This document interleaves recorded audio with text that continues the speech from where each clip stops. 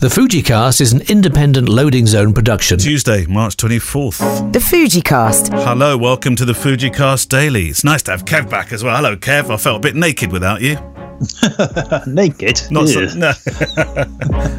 Well, I think about you in the shower. Isn't it the other way round? Oh my word! What? I'm not. I'm planning on not having a shower for 3 months. It's great. I feel unwashed. I'm in the same clothes I started wearing 2 weeks ago. Are you? Well, we live in interesting times. Yesterday's news was that we're not in full lockdown, are we? But we're one step closer to it now, aren't we? Yeah, I would say pretty much we are. This is the British way, isn't it? The stiff upper lip way of saying, come on, chaps. Yeah. Let's all play fair and let's just stay at our houses, jolly chaps. Yeah. In a couple of weeks' time, if you've all been good, then we'll think about it again. Yeah, that's right. Yeah, we'll all have a nice cup of tea and have a little think about this ridiculous situation that we found ourselves in. Whereas the Germans, of course, who seem to have far less deaths from this, have just gone, okay, we'll do what we're told, instead of going for nice long leisurely walks around Richmond Park like idiots and clearing the shelves of stock. In Germany, apparently, that's not an issue at all. Yeah, so, sensible people. I've seen a few people doing interesting things in our local town. Okay, you can check them out. By the way, hashtag #theunruly_UK. Okay, there are pretty cool barbers actually. It's where all the cool dudes go. Obviously, not me because I don't have hair. But the Unruly are doing this thing called crap cuts. So they've essentially said, well, we're not open. We're not open for business, and it's very likely if we're locked down for 3 months, the fact is you could probably really have a go at sort of homemade hairdressing and barbering at the moment because it'll all grow out again. And they're doing this. Send us your crap cuts. And they've started to feature them on their Instagram grid. So I thought that out of it comes a bit of humour here and there, doesn't it? Yeah, it's a lot of humour, isn't it?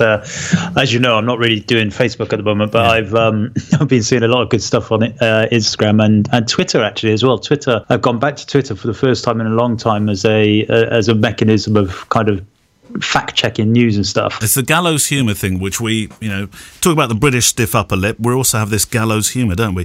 Brilliant Zach Arias, by the way, on YouTube. He did a cookery show the other day, and today he's done a kids channel thing to keep the kids busy. So go, Zach. Yeah. So he's a good lad. Seeing a very different side of people. There we go. I thought actually it might be a nice idea, Kev. We'll pick out. These are not commercials, by the way, but there are companies that we all work with that are going through this as well. And I thought I might pick a couple out. Do you mind if I mention one here? Actually, let's go for Pick Time. Did you see what Pick Time were doing? No. So let me be your guidance. Like I said, I'm not on Facebook, so I'm not seeing any of this stuff. This wasn't on Facebook. This is a mailer that came out. But you don't use PicTime. You use no. Zenfolio. But I thought this was really nice. They said, let's brave this together. An update from our team. Community is going through a hard time during these uncertain times. We want to do as much as we can to adjust this new situation within the limits of what our company can sustain. We're a small independent company relying solely on subscriptions for income. It's a bad time for subscription companies, obviously, but payments. So they're doing a payment slowdown, Kev. Starting from Thursday, March 26, payment plans will be on slowdown. That means for every one payment, you get 1.5 times your normal plan. Monthly plans, you will be charged every 1.5 months, not every month. Yearly plans, yearly payment will credit you a year and a half. So people are doing stuff like this too, and they've even said our team stands with you, and we're taking a pay cut here to be able to deal with the loss of income. So we thank each and every one of the employees' team for understanding the need and willing to be a part of this effort. There's some incredible stuff coming out of this where people are giving and yeah, I think it's great. I mean, I have I've been doing my accounts today, my bookkeeping. It didn't take very long. Happy days. And one of the things I noticed was all of the subscriptions that I've got that are tied to the US dollar are suddenly a lot more expensive. Yeah.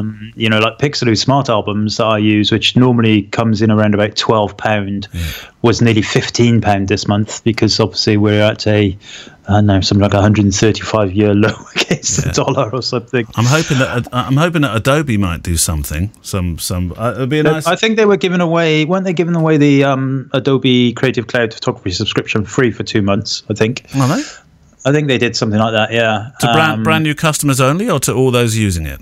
I have no idea. I just saw something about it. Probably brand new customers only. But these people have got to make a living as well. Absolutely, yeah.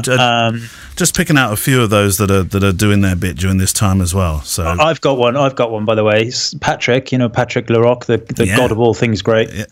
Still in his little quarantined house in Canada somewhere. He messaged me yesterday actually saying that he's making all of his publications on his website totally free for I don't know, a month or something. Now, in fairness, they don't cost a lot anyway. But if you go to Patrick's website, laroquephoto.com, I guess it's under publications or something like that. And he's such a creative genius, as you know. He's got music and books and all sorts of stuff going on there. I imagine in his house he'll be there strumming the guitar each night to the kids, entertaining. I can imagine living in his house during these times would be quite intriguing. Yeah. He's probably built a boat as well in the garden or something like that, Right, we've got some questions. You ready? James Bolton. Hi, what are your thoughts in the conversion lenses for the X100 series? I've just got an X100V for personal work. You've used conversion lenses for your X100s, haven't you? Of course you have. What are your thoughts? What do you have? They're fine. They make the lens a little bit bigger. You have the teleconverter and the wide-angle converter. Now, remember the X100F and the X100V have a built-in digital teleconverter. So, if you're only interested in teleconverter, you might want to think about that because that's an oft-overlooked feature of the X100s. The wide-angle conversion lens is neat. I like that. There's no real optical loss of quality or anything like that. Of course, you've got to screw them in. There's two versions, version 1 and version 2 of both lenses, and they're pretty much identical. The only difference is you don't have to update the menu setting to tell the camera that you've got the conversion lens on. So yeah, I've got them. I think they're pretty cool. If you can add them to your arsenal, do it. Martin Pemberton was in the Facebook group. If you haven't come into the FujiCast private Facebook group, ask to join. We'd love to see you there. Play nice though. I fell into the YouTube rabbit hole earlier and came across this. I thought it was right up Neale Street, and so we've shared it he shared it in the Facebook group. It was a film, Kev, about David Yoder, who had 6 months photographing the Pope, completely unrestricted access. You should see the angles. There are some angles where he's in the is it the Sistine Chapel? Sistine Chapel it will be, wouldn't it? And he's literally in the gods, looking down at the Pope. So it's just incredible. He's right next to him. It's a short focal length heaven piece because a lot of the time he's shoulder to shoulder with the Pope. Oh, I'd love to see that. What did you say it was? David Yoder? David Yoder, Yoder. There's a film, actually, that National Geo made. It's a very short film, Kev, but it's fascinating. You've got to watch it. Look it up on YouTube. And a question was suggested after. Who in history, dead or alive, would you like to be able to follow for 6 months to tell their story? I think I know who you're going to choose, because we've had a question like this before. I'm going to just see if you do, though. So if you could choose any historical character, who would you? I would go for Henry VIII. I knew you were going to say that. Yeah. I'm Henry VIII. I am. Why? Henry VIII. I am. Why Henry VIII? Oh, because he's like a cornerstone of history, isn't he? Yeah. He was a brute. He was a git. He was fat. He was thin. He was ugly. He was nice. He was charming. He was. I wouldn't suggest you say this stuff to him when you go back in your time machine to photograph him. The kids, Albie was learning about him in school. You remember school? Remember when the kids used to go to school? What's school? That thing? School. School. And they were learning about him, and they learned a song, and I can't remember what it was now, but it was this is terrible. This could just go ramble. I'm Henry VIII. I am. No. It was about the wives. Oh, right. One died, one survived, one beheaded, one survived, one died, one cried, one something or other. Is that the way they teach history in school now? That's not exactly how it went. So, yeah, if you had unbridled access to Henry VIII, mind you, some of it would be a bit horrible, wouldn't it, when he's dealing with his wives? Yeah, it'd be horrible. You'd be brutal. Yeah. Would you? I mean, you don't like you. I mean, you can't stand. You can't stand horror films. I mean, we've already established that John Nettles and what's it called, Midsummer Murders is about as far as you go down that. What would happen if Henry VIII said, "Well, today we're going to one of my wife's beheadings"? See, that's your problem. I'd probably ask you to go instead. No, because I've chosen two different characters. You see, who are you going for? I've just thought David Attenborough, or I'd love to spend just have access to David Attenborough. Or the other one was, but I have to learn how to film and photograph underwater. Jacques Cousteau. Jacques Cousteau. He would be an amazing person to follow, I think. Yeah. Anyway, Simon Pickard from, it looks like Quidditch in Devon, but it's not, is it? It's Quoditch. Quidditch. Well, no, Quuditch. Which is Quoditch, but when I first saw it, I thought, he lives in a place called Quidditch. Well, there's plenty of people who live in a place called Rugby. That's true. Hello, Kevin and Neil. Thanks for the dailies. I wish there was something I could do to ease this crisis, but at almost 68 years of age, chaps, I'm doing my best not to shuffle off this mortal coil just yet. So I've taken my camera, Fuji X-E3, with me every time I've stepped outside. Not that I meet anybody in deepest North Devon, but I think it's important to record the local community's behaviour, how full the car parks are, how empty the streets are, that sort of thing. And as a result, it helps with social distancing. Raise a camera to my eye and I'm given a wide berth. Result. We've got a long slog ahead of us, but if we all play by the rules, then the vast majority of us will pull through, perhaps bruised and battered, but in one piece. He makes a good point. Of course, it's going to be very difficult to go out now and do any photography, isn't it? In some countries. In this country, definitely. Well, it's difficult to go out, let alone go out and do photography. I know. Have you thought, we were allowed to go out once a day for exercise, aren't we? So... And if you've got if you've got a dog, you're okay as well. So you can take Git and Git and Breezy. Git and Breezy. Yeah, we've got a couple of those little living gloves that live in the garden as well. We can put them on strings and drag them around the streets. Hamsters or guinea pigs or something. Living what? Gloves. Living gloves. Living gloves. Like a pair of gloves that crawl around the garden. Do you know guinea pigs?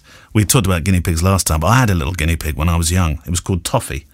It was called Toffee. I was very inventive with the names. It's called Toffee because it looked like just one great big slab of toffee. You know what? They are like that. You're right. They're just like they're a blob, aren't they? Really?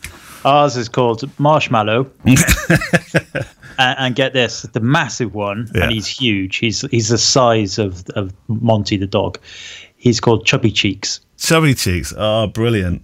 That's a great name. They might actually be girls. We don't know. Oh, right. It's definitely either two boys or two girls because we haven't had 100 more little hairy things crawling around. It's not one of each. Well, I remember Toffee lived to a grand old... they're not supposed to live that long, are they? But Toffee lived a grand old age. How long? I think it was about 8-9 years or something. Oh, no. Really? No, I'm wrong. It was 16 years. No, I don't know. I'm guessing a bit. But I do remember the day that Toffee passed on, you see, because we had some friends come round and they had younger children. And my mum said to me, why don't you go and show the kids Toffee? I said, all right, I'll go and see Toffee. And Toffee was just an attitude problem, really. He wasn't very social at all. He used to run off every time he went anywhere near Toffee. I put my hand in. Sounds like me. But Toffee didn't run off. Toffee stayed absent. So I sat there stroking Toffee for a little while, thinking, Toffee seems remarkably rigid. and Toffee had... and then I noticed Toffee wasn't really... Well, Toffee had moved on. And I went back to Mum. I said, I don't think Toffee wants to see anybody today. And she said, don't be daft. Show the kids. Go get it out. Don't be silly. Don't be horrible. Don't be selfish. I said, no, really, I don't think Toffee's in the mood for any visitors right now. I can't remember what ended, but I just remember having an argument with my mum about her saying I was selfish and I was trying to save the small kids from finding out what Toffee looked like when Toffee had passed on. There we go. Guinea pig story. I lost you there, really, didn't I? Are you still going? Yeah, I'm still going. Sorry about that. Yeah. 16 years for you with the guinea pigs. Anyway, one from Tom here. This is from Tom Spierenberg in the Netherlands. You were supposed to be there last weekend, weren't you? Are you rescheduling that? No, well, it was a wedding. No, but you were going to do a workshop. Oh, the workshop I was going to do there. Yes, we will reschedule that too. Yeah, brilliant. Definitely. All my workshops. Good.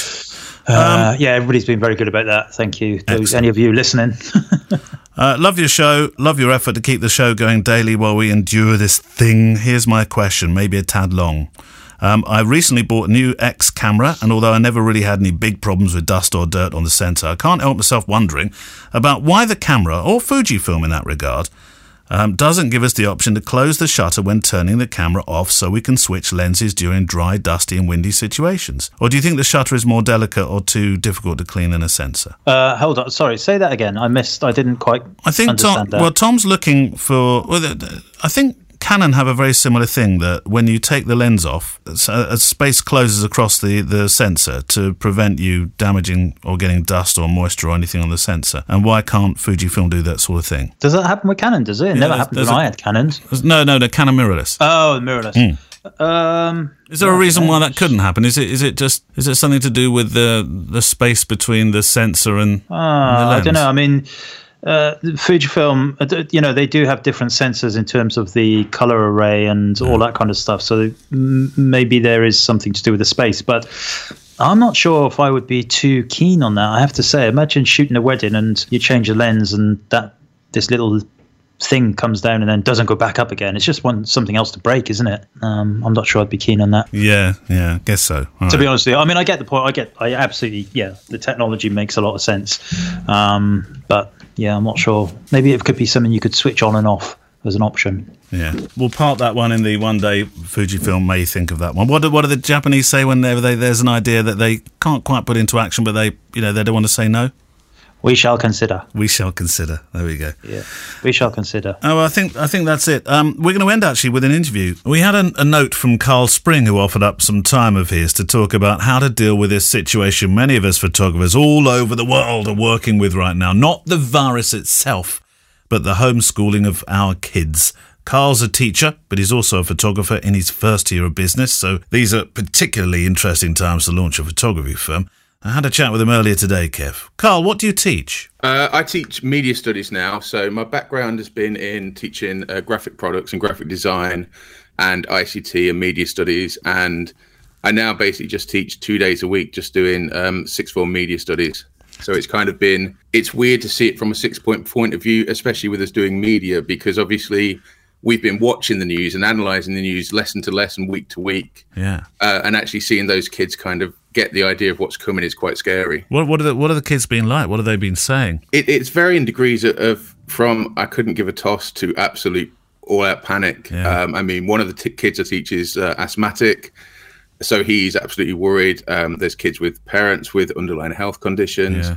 And then there's kids who are just like, it's not going to really affect me if I get it, never mind. How have you addressed that?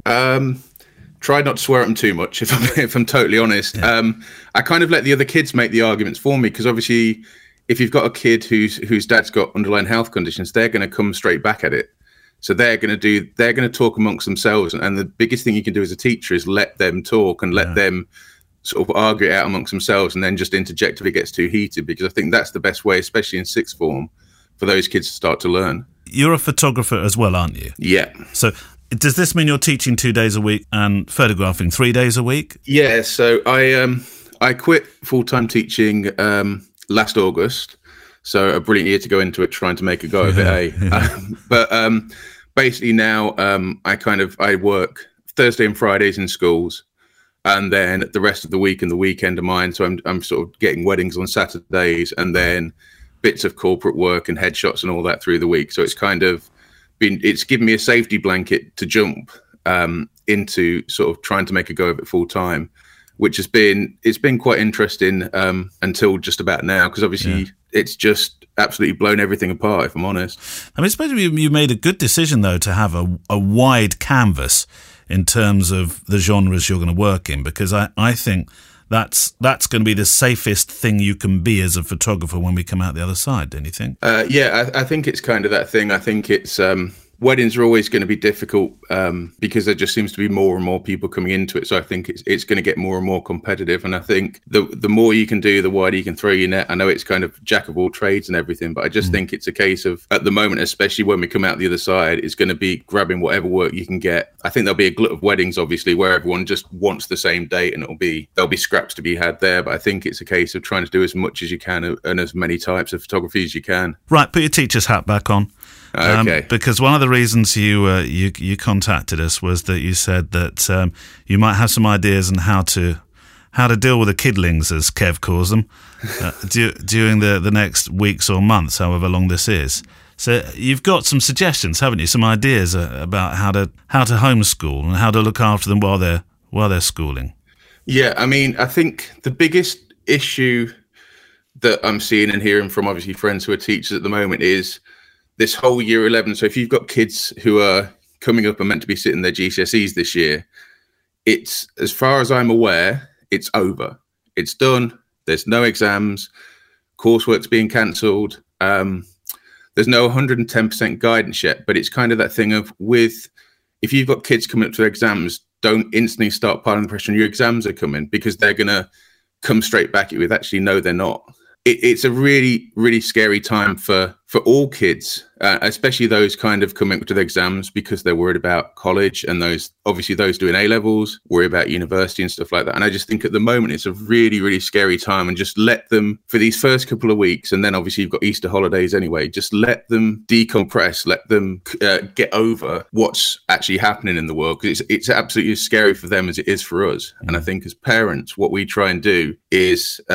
it's basically called helicopter parenting, where we're kind of over the top of our children all the time. Oh, are you okay? Do you need anything? Are you sure? Is there any way I can help? And I think it's kind of sometimes they just need to be left alone and let them kind of ask questions as they need to. I think that's a really important point going forward, is just let them ask the questions rather than kind of keep constantly checking on them. What do you do with them? Because our Jack, he's in his first year at secondary school now, or higher school for those listening in America. And he's consuming news. Would you turn the taps off a little bit? I mean, that's always a really difficult one, because it's great that they want to look into it and all the rest of it. But I hate to use a Trump term, but obviously there is a huge problem with fake news. And obviously these kids are on social media, so they're on Instagram, TikTok, less so Facebook, but they're going to be getting a lot of things that are just being put out there, unfortunately, by these influencers who are doing it for views. So there's going to be, oh my God, this is happening. Can you believe it? You know what I mean? The clickbait. But if you can kind of guide them to reliable sources, I think it's really good and a good practice for their later years in school to let them look into it and research. But obviously, again, try and gently guide them into exploring more than one source, so to speak. So our school immediately went into to this, you're not having a holiday mode, and issued lots of work. So 9 o'clock, day starts. This is what we're doing. The headmistress said, we might just be video calling some people, which put the fear of God into them, so they wouldn't be too far away from the computer. In a school where 15 to 1,800 kids go, I think that's very, very unlikely, but you can't tell a child that. Is that the right way then? Or because we've sort of, my wife has sorted out a timetable, right? We're doing that there, that there, that there. You can have a break there, and then you can do this. Then we've got lunch. So we've kind of laid out this school structured day. But it sounds to me like you're saying maybe you should relax that for the next couple of weeks up to Easter. Yeah, I mean, it's difficult. Especially if any of my employers are listening. This is my own comments and not of my schools. But I think, honestly, a lot of what's being set across the country is glorified homework. It's kind of, there's this, you need to go to school and you need to do these things and you must have a school day and you're not slacking off. And again, it's attacking the kids before they've even done anything wrong. And I think parents are very guilty of that in a lot of circumstances too. Like, it's 9 o'clock, you should be working. Yeah. Well, these worksheets are kind of one of the things as well, because in an hour's lesson, like, you'll have 10 minutes introduction to what's happening, and then you'll kind of go over the theory, and then they'll probably do 10 to 15 minutes work. Then you'll have a check, and then another 10 to 15 minutes work, and then 5 minutes check at the end. So in an hour, realistically, a child's going to do like 30 minutes of solid sit down writing in their book or typing at a computer or something like that. And these sheets and the way they've just kind of been thrown out by some places are very much a case of work for an hour on maths and do as many sheets as you can, and then the same in English and all the rest of it. Whereas actually the kids might not ever do that amount of work in a lesson. So just be mindful that just because you've been given this big pack, it doesn't mean that they have to try and do it all at once or work solidly. The biggest thing I'd say overall is to parents, don't worry. Like, it's the equivalent of me doing the Joe Wicks thing. Like, I started this Joe Wicks thing with my kids yesterday. It nearly flipping killed me. I'm glad I've never been a PE teacher. But whatever you're doing is brilliant. You're doing a great job, and just don't stress on it. Some wise words from Carl Spring. We may well be hearing from him again. If you'd like to go and check out his work, as you heard, he's ramped up to this year as being an important transition year when all this happened. So I thought it might be nice to share the site. It's 166photography.co.uk. Numericals for the number 166photography.co.uk. So that's it, Kev. What's your plans for this evening then? What's on the Kev radar? Yeah, I might start on Miss Marple. I think there's hundreds of them. Actually, I'll tell you what I did watch. Again, I think this was something that came through on Twitter, or it might have been on Instagram, or it might have been via FujiCast. Something on the BBC iPlayer, and it's called The Art of the Image, I think. It's really cool. The Art of the I think it's called The Art of the Image. Is that a photography show? Kind of. It's basically about art and photography and the overlap, and there's a little bit in there about Albert Einstein. I've only watched the first one. I think there's 3 of them. It's by the guy that's running it is that art historian, Dr. David Fox. Really good bloke he is. I like his stuff. I like his books and everything, and it's really interesting. I feel we're giving people homework. Give them Zach to look at. You've given them the Art of the Image to look at. I'm sure it won't be called the Art of the Image. It'll be called anyway. So just look at David Fox on iPlayer, and you'll find him. BBC iPlayer. Very good little program. Even Gemma liked it. And mind you, she's into. Gemma liked it. Well, she loves art, not so much photography, but she likes art, so it was very interesting. Don't forget to get out there with those dogs and give them a walk as well, especially Git, because he's going to go mad if he doesn't get any walks. He couldn't go any madder. Well, we'll see. Okay. See you tomorrow. Oh, and also, if you get a chance to share this, share it, because as I know it, I think we're the only daily podcast at the moment trying to join the communities together. And it doesn't mean that we're medal worthy, I know that, but it's just really nice if we can get the community together from all the other brands as well, so we can all talk photography. And also, just finally, thank you to everybody who has thrown a few pennies into the tip jar. Very, very much appreciated. This isn't a call to arms for more, but it's a little appreciative nod of thanks to you guys. You should do that thing that I've seen some people do on YouTube, where they say I've got dogs and cats to feed or something, where they're trying to get people to join their Patreon. Just say, look, you've got little Git to feed there. I don't give him any food. Oh, poor Git. See you on the show tomorrow. See ya, bye-bye. The FujiCast is an independent Loading Zone production. Email the show with your questions and words of wisdom to click@fujicast.co.uk. Email any complaints and political nonsense to our wives, who will deal with your comments in their own good time and in their own good way.